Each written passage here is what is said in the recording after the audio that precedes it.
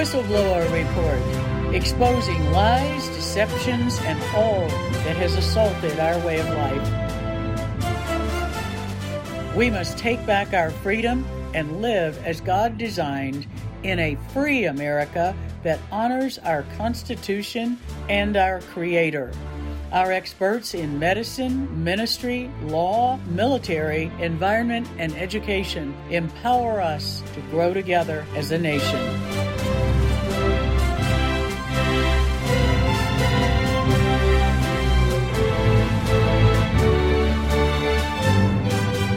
For such a time as this, the Whistleblower Report offers truth and solutions.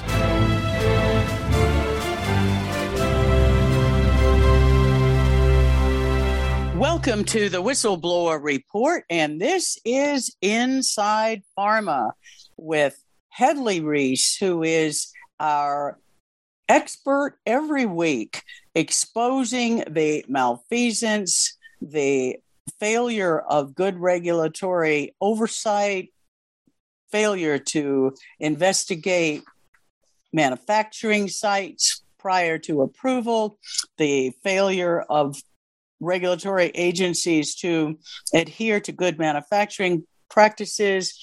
America and the world listening, this report every week is your look inside the black box that has become big pharma colluding with big government, big medicine, and the global elites to bring experimental and potentially dangerous products that affect your life and your health.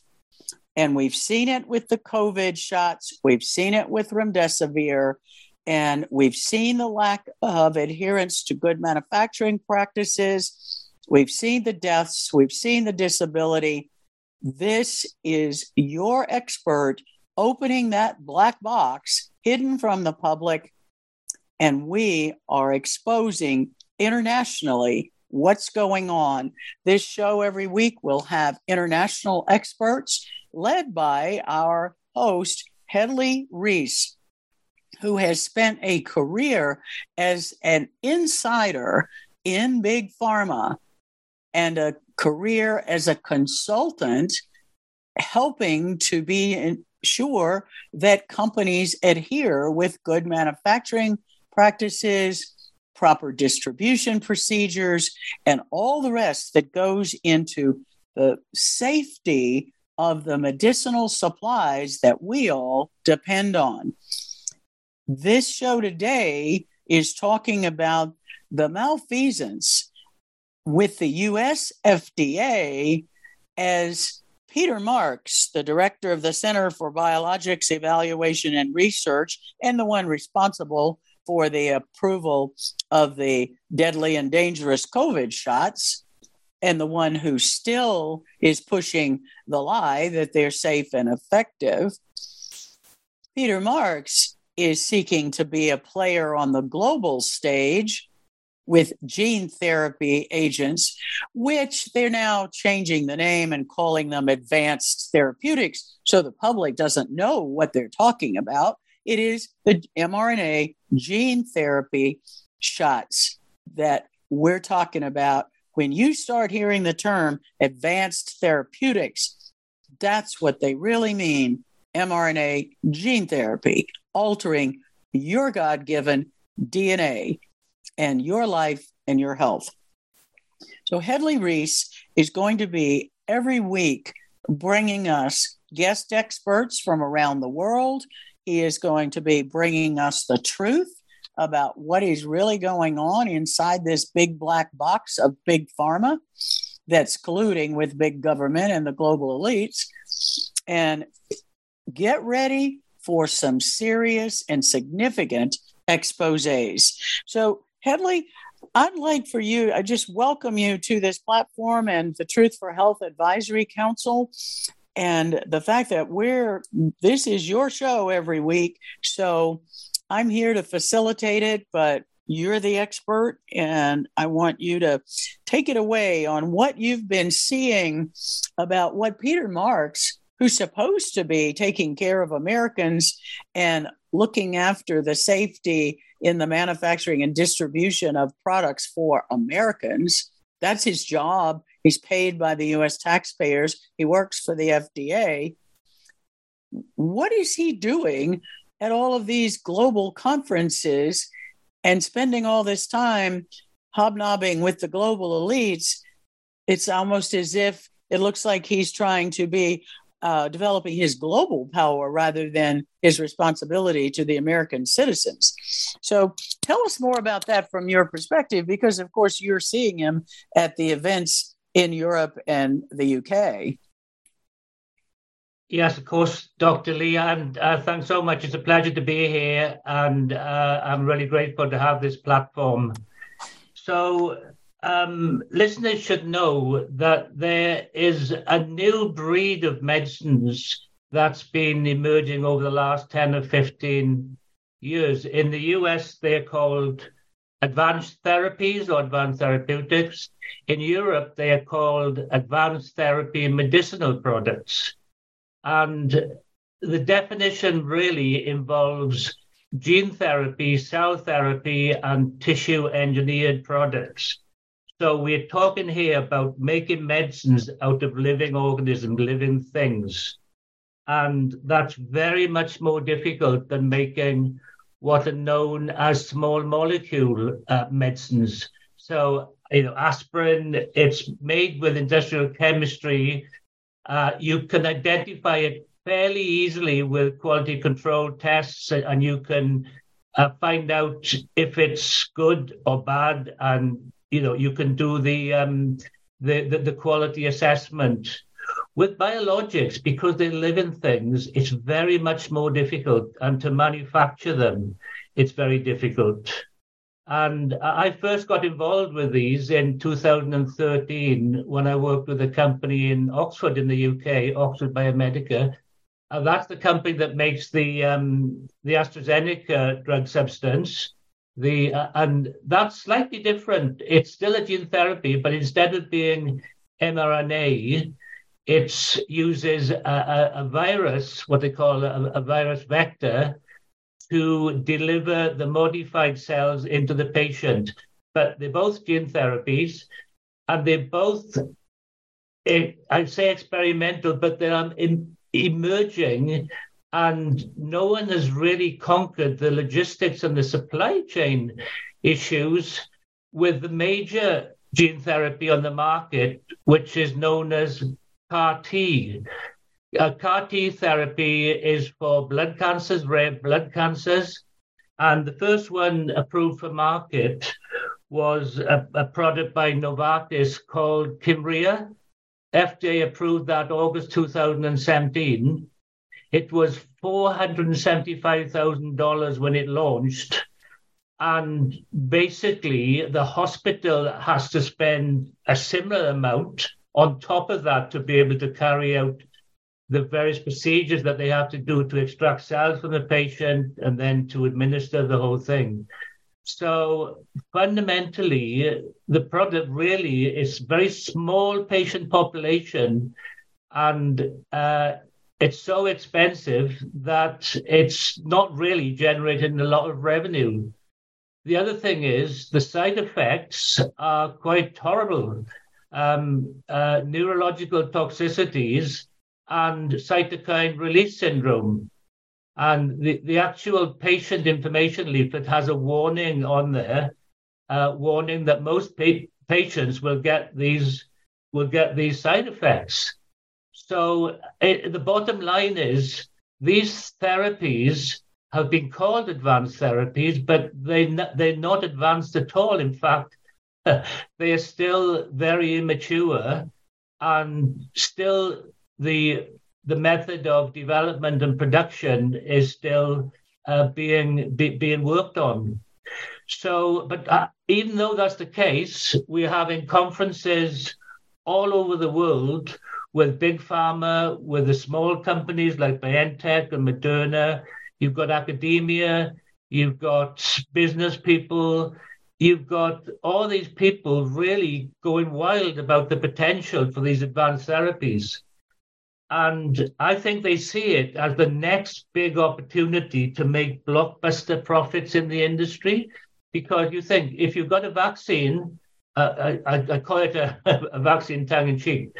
If you've got an injectable that you can sell globally to most of the world's population, then think well, we know that $100 billion for Pfizer. We know the sort of money they're making, but even with that, we also know there are huge manufacturing and distribution issues, which I've been writing about for a long, long time.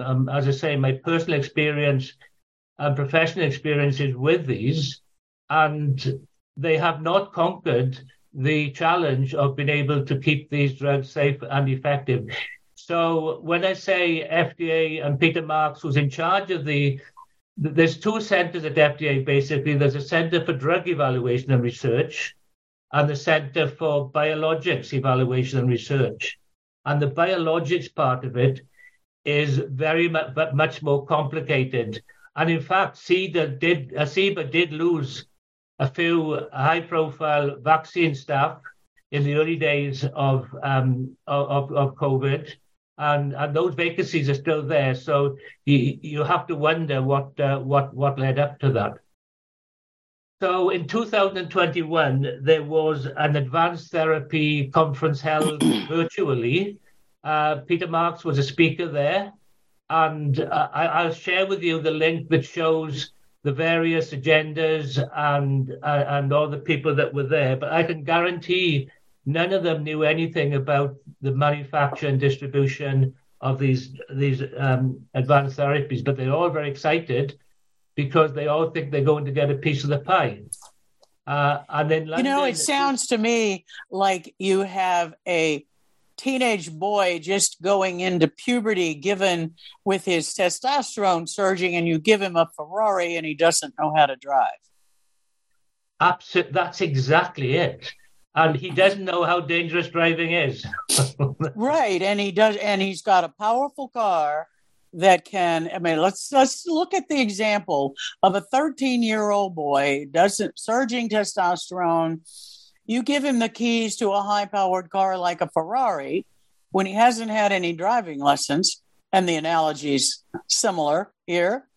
Yep. And he gets all excited about this big, shiny new car, and he's going to take it out and spin it around town without regard for the fact that he doesn't know what he's doing, and he doesn't understand the power, and he doesn't understand how it's made, and he doesn't understand the damage that can occur.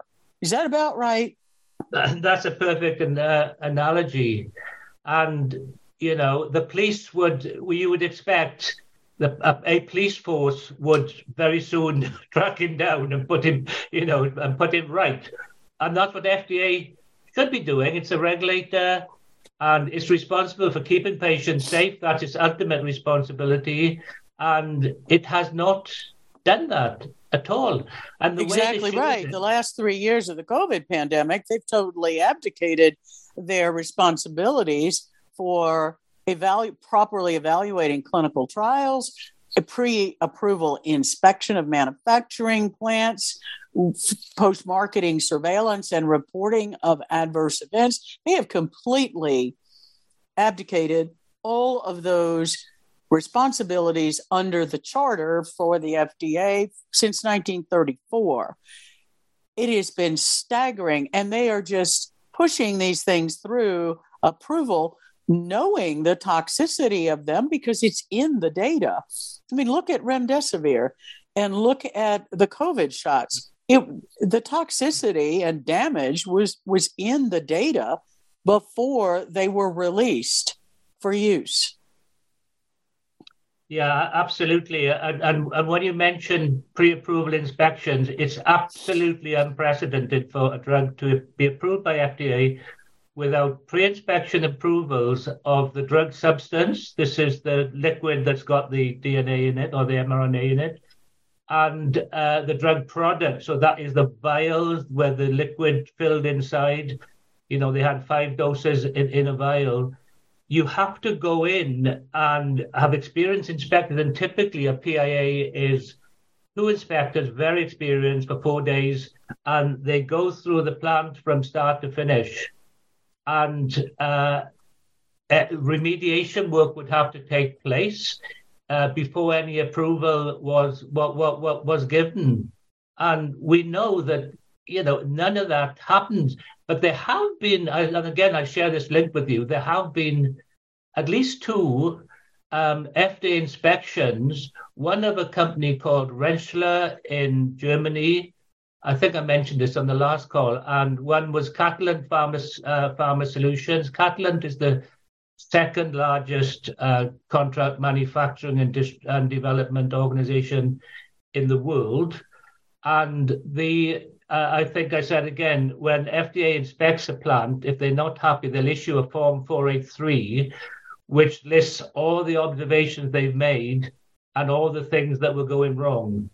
And both for Catalent and for Rentschler, they were horrific inspections.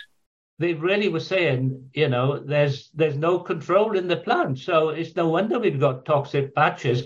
And the 483 are on the FDA website. And it's, and I'll share them with you. And you can see the inspectors are really experienced. You can just tell the way they've written the report. So they should have been stopped immediately. And there's other inspections that Catalent has had. So that's what FDA should be doing. They have a history of a gold standard. The inspectors, even now, are still very experienced, but they're not being sent in to do their job and, to close the sites down that need remediation. Well, and after those inspections of those two companies, were they closed down on the manufacturing or were they allowed to continue? One of them, the Catalent, was on the booster shots. There was a few months delay, but then, there's a lot to and fro in, and then they were allowed to carry on. The article is in a journal called Pharma. It's a journal that covers the industry, and the amount of stuff on there, I recommend anyone looks up Pharma. And these articles are written, they share the Form 483s. So, and like 15 years ago, those plants would have just been closed down. And sometimes these are systemic failures. No matter what you do, if the people haven't got the right culture, the right training, education, there's no remediation that's going to work. And you just have to say, look, you aren't allowed to manufacture drugs anymore because the company really doesn't understand how to do it. Well, I remember that we used to have, when the FDA was doing its job, we used to have recalls of batches of medications, for example, that were made in India and China, where the manufacturing quality control and the plants were filthy. They were they had all kinds of manufacturing defects, and the FDA would step in and prevent those generics from being brought into the U.S., as they should, or they did recalls of various medications. We went through that with several just in the last 10 years. And suddenly, under COVID, they stopped completely. The FDA stopped completely. Yeah. It's almost, this has happened across the world as well. All regulatory bodies are just waving through these drugs. Virtual inspections, a virtual inspection is useless. The stakes are so high with a company that wants to get a drug approved, and the regulator inspects it virtually. Well, they don't go there. They just say, like the MHRA was using Microsoft HoloLens 2. So the company would put a camera on their head, and they'd walk around, and the MHRA would ask the company or send us some documents and show us, this machine or that machine. But that's not the way inspections work. And inspectors got to go in and choose where he goes, looks in the little nooks and crannies where they didn't want you to go, And that's how inspectors find out what they need to know, not a virtual inspection. And we're seeing even more artificial intelligence as part of the whole thing. That's another issue. IBM again are working with Moderna on virtual intelligence projects.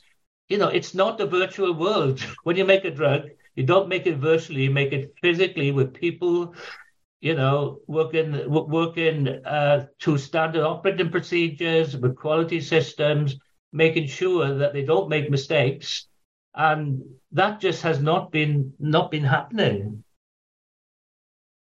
It's really quite alarming. And I think people around the world need to understand, but especially here in the US, where our standards have traditionally been higher than other countries.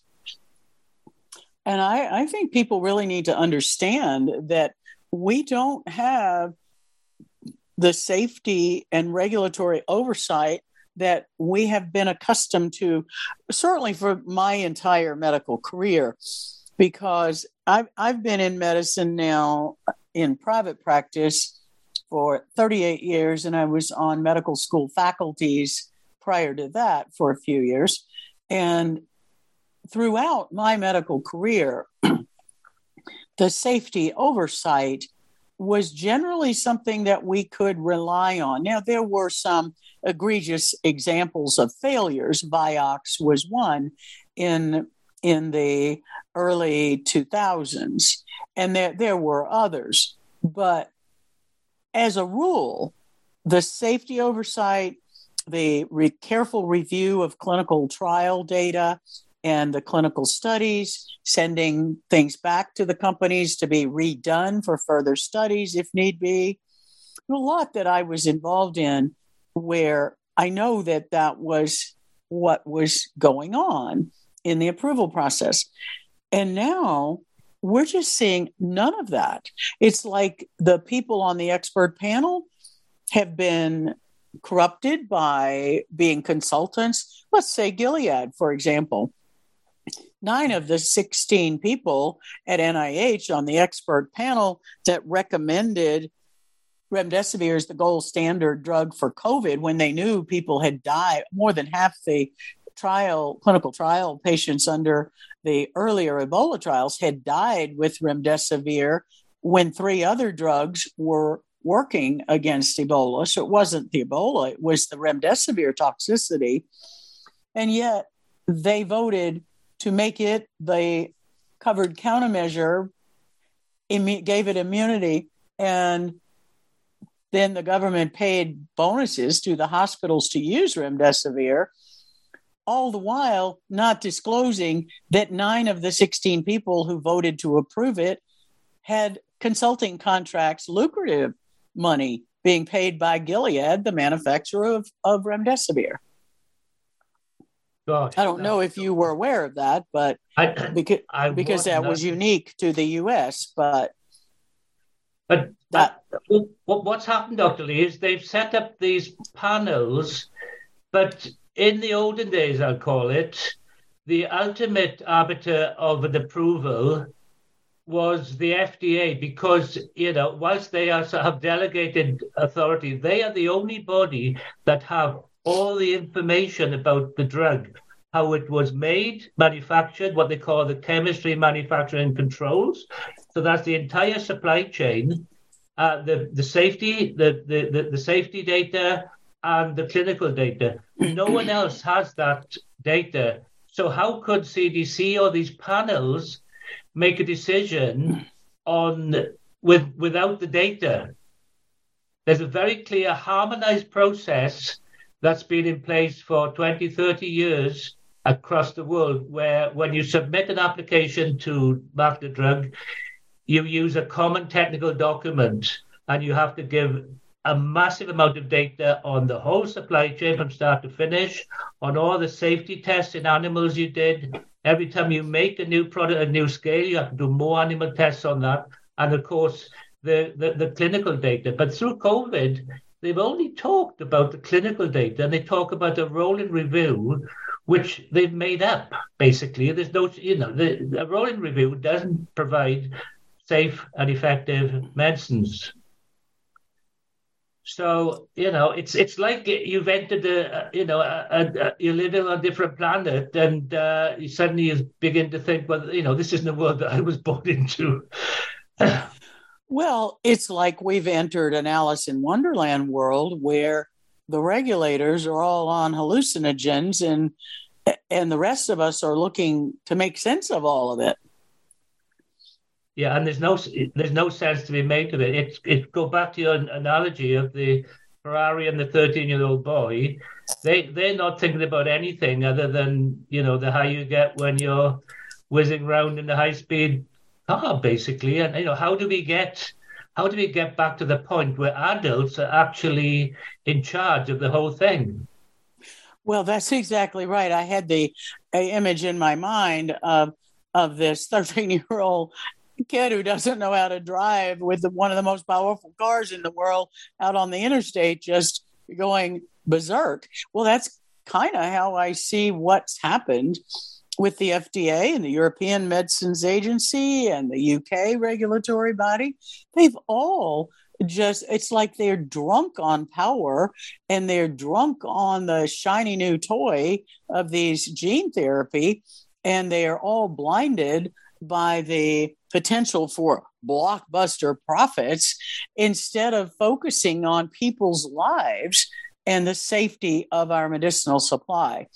That's the bottom line. We'll be right back after the break. This is Dr. Lee for America with the Whistleblower Report, Inside the Black Box of Pharma, with our Inside Pharma expert, Hedley Reese from the UK. Check out our website, www.truthforhealth.org. We are bringing you the truth and hope and solutions to combat the lies and deceptions. And we have lots of resources for you. Please visit our website and join us every day, Monday through Friday, on America Out Loud Talk Radio for the Whistleblower Report and on whistleblowerreports.org and CloutHub for ready access to all of our whistleblower reports and our archive. We'll be right back after the break. Welcome back to the second half of the Whistleblower Report, Inside Pharma. This is Dr. Lee for America with our Inside Pharma expert, Hedley Reese from the UK. He has spent a career inside Big Pharma and then as a consultant to pharmaceutical companies in the manufacturing and distribution and adherence to good manufacturing practices. There's no one better to speak about all that's going on that jeopardizes the safety of the public around the world as we watch our regulatory agencies be corrupted by agreements and financial incentives from Big Pharma and the global elites, and the fact that the regulatory agencies are not doing their job to ensure compliance with good manufacturing practices, proper safe distribution, proper pre-approval inspection of the manufacturing companies, and proper clinical trial development. It is truly staggering in total abdication of all of their responsibilities under their charters in different countries. Most egregiously, speaking for me as a U.S. physician who has depended upon reliable information and safety oversight from the FDA, the fact that the FDA has totally abdicated its responsibilities in all these areas is not only shocking, but it is very dangerous and it is quite alarming. Consumers need to know what's going on. So, Hedley, thank you for speaking the truth and for educating our audience. And I know that each week you also have your Substack where you have more detail and columns. We will have those columns cross referenced and published on our website as well, so people can find things in one place. If they don't know how to use Substack, it's going to be on our website as well. Thank you for your tireless work in all of this. So let's go ahead with the story you're describing about what's going on with the regulatory agencies, and in particular, Peter Marks and what you've heard him say at some of the international meetings, which most Americans don't even know he attends, much less what he says. Yes, it's as I say, there was a conference in 2021 where he spoke, and in London earlier this year, Advanced Therapy Conference again, and there's a similar conference in 2024. I don't think he's speaking there, but the fundamental principle is that there has to be a distance between the regulator and the companies making the drugs.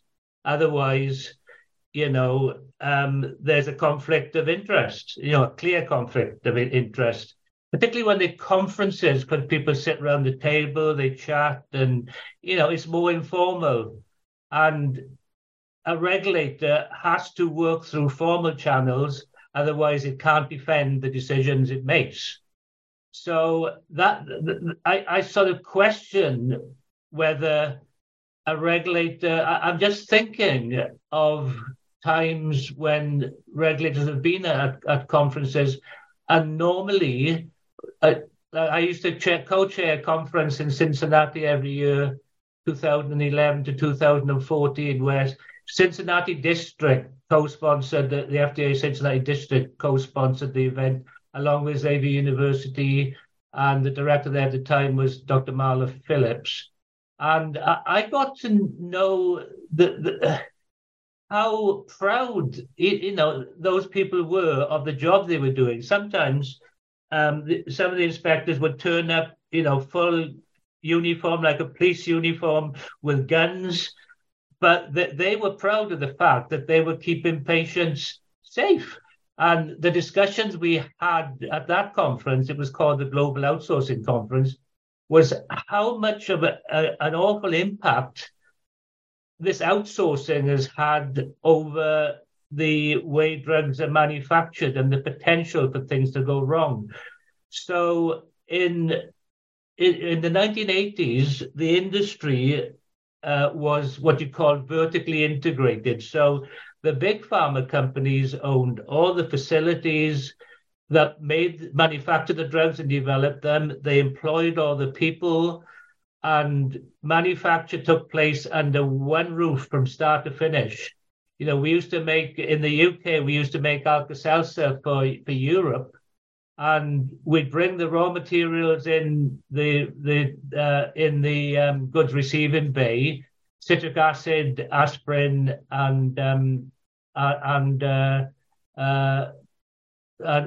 various other components, but they all came in either from local suppliers or maybe from a Bayer subsidiary. So we knew them, and then we would process the Alka-Seltzer, we'd blend and mix the materials.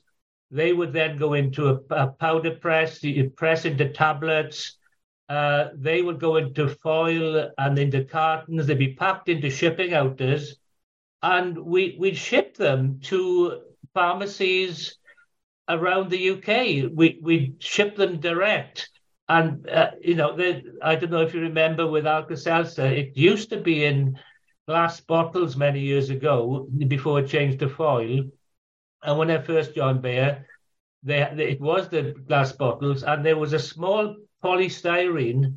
I don't know what you call it in the US. It's like a sort of light bit of packing piece, and in the top of the bottles to stop the Alka-Seltzer tablets, which are quite large and breakable, from moving around.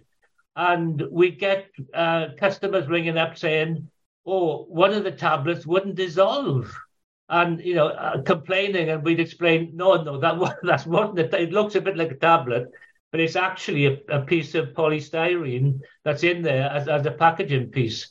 And we'd send a complimentary bottle of Alka-Seltzer and just and just make good with the customers. Because in those days,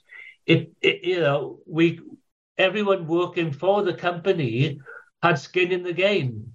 You were employed by the company selling the drugs, and if the drug was successful, you would be successful. These days, all the manufacture just about is done by contract manufacturers working on a fee for service basis. So through a supply agreement, so they get paid for delivering the service, and whether the drug is successful or not, they still get paid. Now, I'm not saying these companies purposely, aren't committed, but the contract manufacturer is a different legal entity to the company developing the drug, and they have the different boards of directors, and their aim has to be to maximize returns for the shareholders. So it's not the same relationship. So we've got the companies making the drugs not really having the full engagement with the companies who are selling them. And we know today the big pharma companies just patent molecules and do the sales and marketing. The piece in the middle that they used to own and used to use to develop the drugs, that's in the hands of third parties now. And that's been a big issue. And that's the reason why there have been less and less drugs getting to market over the years. There's a lot of evidence, from the US Government Accountability Office and also from researchers who are saying the profitability of drugs and the number of drugs coming to market, the productivity in R&D has been dropping and dropping and dropping. So the whole industry is having trouble making the sort of blockbuster returns that their shareholders have been used to. We've got drugs like Humira and some of the other big blockbuster drugs that have been making $30-40 billion over their lifetime. That's not happening anymore. We've had what they call the valley of death, which is drugs not coming to market, which led to the patent cliff, where these patent monopolies are not there because the drugs aren't coming through. And that has led to a real issue with pharma companies being able to make the sort of profits expected. And in my personal opinion, that what's happened with these injections is this has been, the only way the industry could think of to make big profits was to pretend that these gene therapies actually worked and convince people that these gene therapies worked. Hedley, I have a question related to what you just said. The thought occurs to me, since we know that these gene therapy injections, they've literally been working on it for at least 20 to 30 years. And they never were able to develop an mRNA vaccine for AIDS or HIV/AIDS. And could there be any ulterior motive to back off development of traditional drugs and focus on the gene therapy products where they could make more blockbuster profits than on a traditional small molecule medicine? Yeah, could that have been an organized plan over the last 20 years as they had fewer in the pipeline, perhaps by design or perhaps lack of opportunity to develop new ones, but fewer small molecules and focusing on, if we do this, because we could make much more money.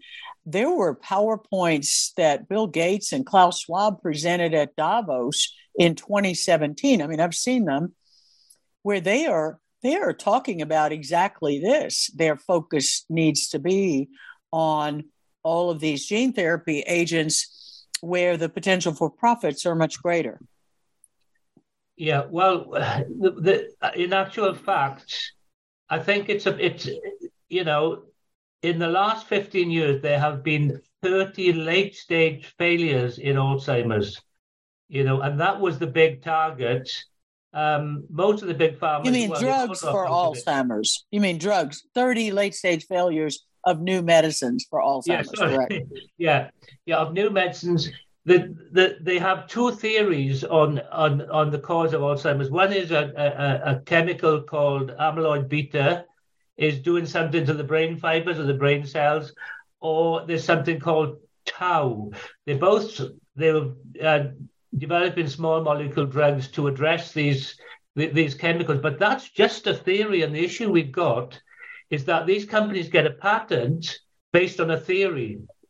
And these theories don't work because you can't have a theory about if I put that into your body, this is going to do this to your body. You've got to do the hard yards work to prove safety and a certain amount of efficacy before you get a patent. And this is why there's so many failures. There's a rush to get into the clinic. The investors don't want to take the time. We have technologies now that can predict the performance of a drug. We have things like organ on a chip and other technologies, using tissue, human tissue rather than testing in animals. There's new technologies coming through, but the industry's purely focused on getting into a clinic, running clinical trials, submitting that to the FDA and getting approval. But, 249 times out of 250, there's a official U.S. Government Accountability Office figures, 249 times out of 250, it fails. And if you knew how much money was spent on the animal testing, on all the administration, then the manufacturing, the contract research organizations who are running the clinical trials, if you add all that up, those 30 failures, or those failures, really are costing hundreds of billions every year because the industry has not tried to solve the issue. Is how do you predict if a drug is going to be successful or not, and what technologies can be used to do that?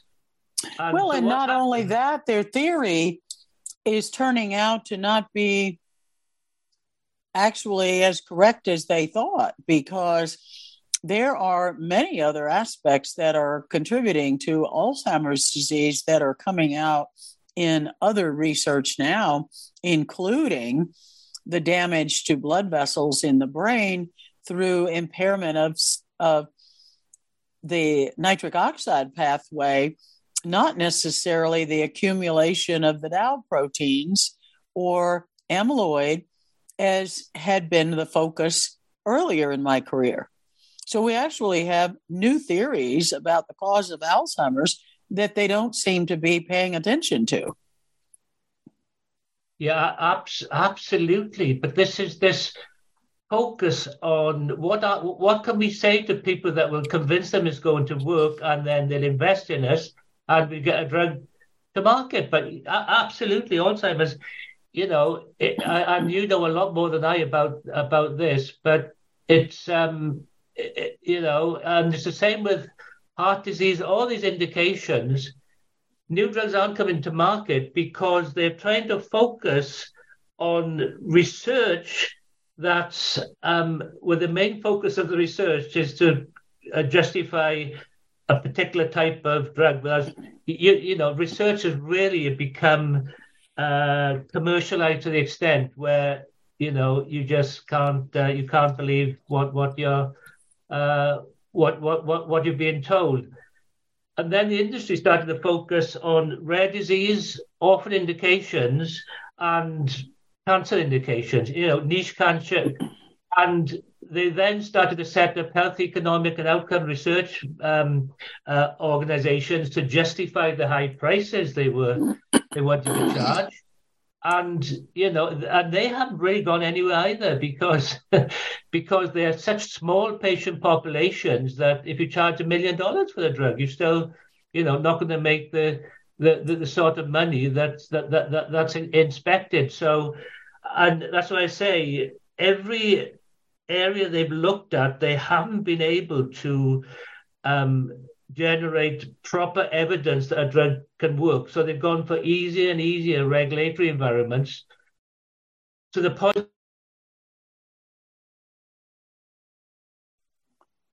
where they've just done the 13-year-old with a Ferrari example.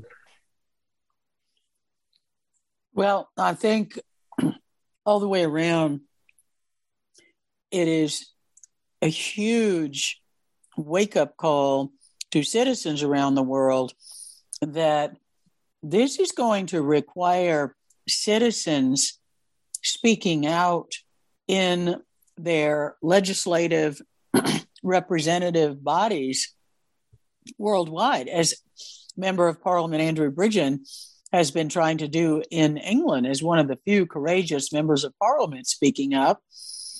And the few courageous ones we have in the U.S., Senator Ron Johnson has been bringing up these issues tirelessly throughout the last 3 years. I worked closely with him all through 2020.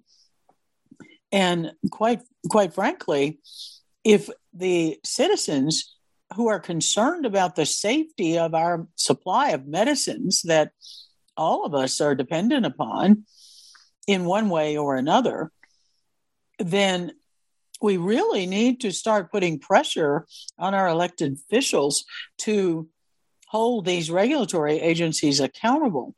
Are there other suggestions that you might have for consumers to look into some of the source and manufacturing issues for medicines they take?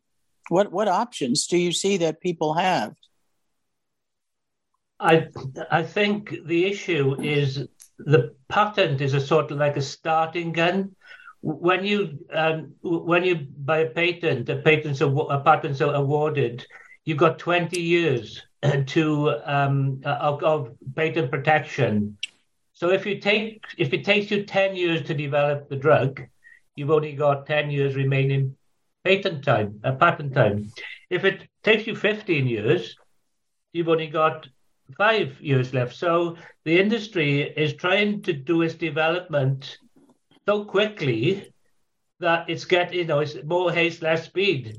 It's actually launching development candidates that didn't have a chance to get a market at the start because they didn't know enough about it. But because they had a patent, they did it. Now, we have got to get politicians to understand the patent law is archaic. It allows a pharmaceutical company to claim molecules that they own the molecules because they're going to make a drug out of it. And if you said, right, I think this drug is going to cure Alzheimer's, I'm going to have a patent for that. And they get the patent, but when they started to develop it, they realize it's not working. And it might be toxic, or it might have stability issues, all sorts of things. They don't understand the compound or the molecule that they patented. So we've got to make pharmaceutical companies spend a lot more time looking at the compound that they've got with doctors, people like yourself, Dr. Lee, who understand the indication, they understand the nuances of Alzheimer's, as you've said there. It may be that you don't need a medicine. Maybe, there's other alternatives.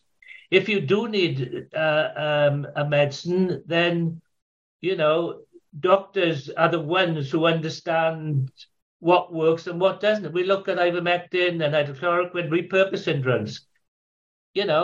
Doctors, if they knew, and I've written on this, if they knew how to work with companies to do the development and manufacture of a drug that's approved for one indication but not for another, it's not rocket science to be able to repurpose that drug. because you just need to understand the regulations. You need to know the manufacturers who can do it for you, and what sort of studies that you run. And that would be 1,000 times cheaper than the $2.6 billion they claim it costs to develop a new drug. $2 billion of that is the cost of failure, actually more than $2 billion.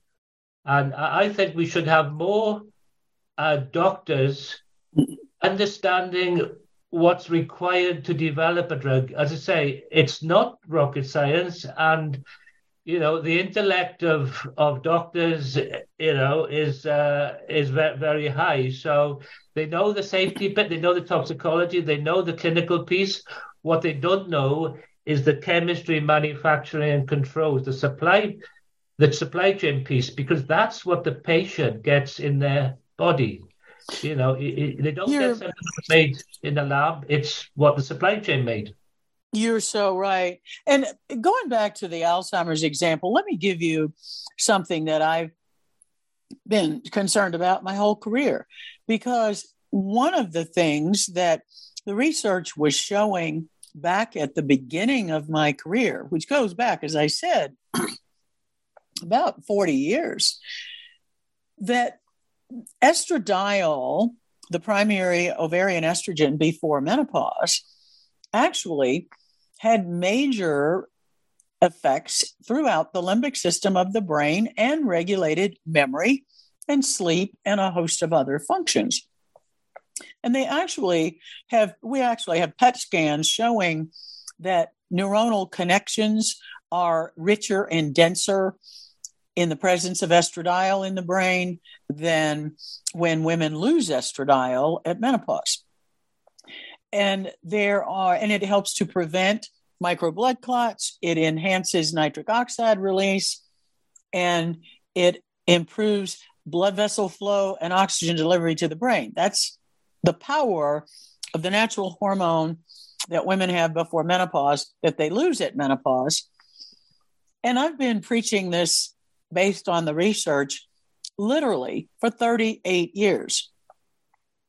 Now, do you think any neurologist or any drug company is looking at the role of products that deliver bioidentical 17-beta estradiol as a potential prevention and treatment for Alzheimer's? No, they shut that down over politics in 2002 when Jacques Rousseau demonized estrogen and started the war on estrogen to protect the role of statins, which actually can make Alzheimer's worse.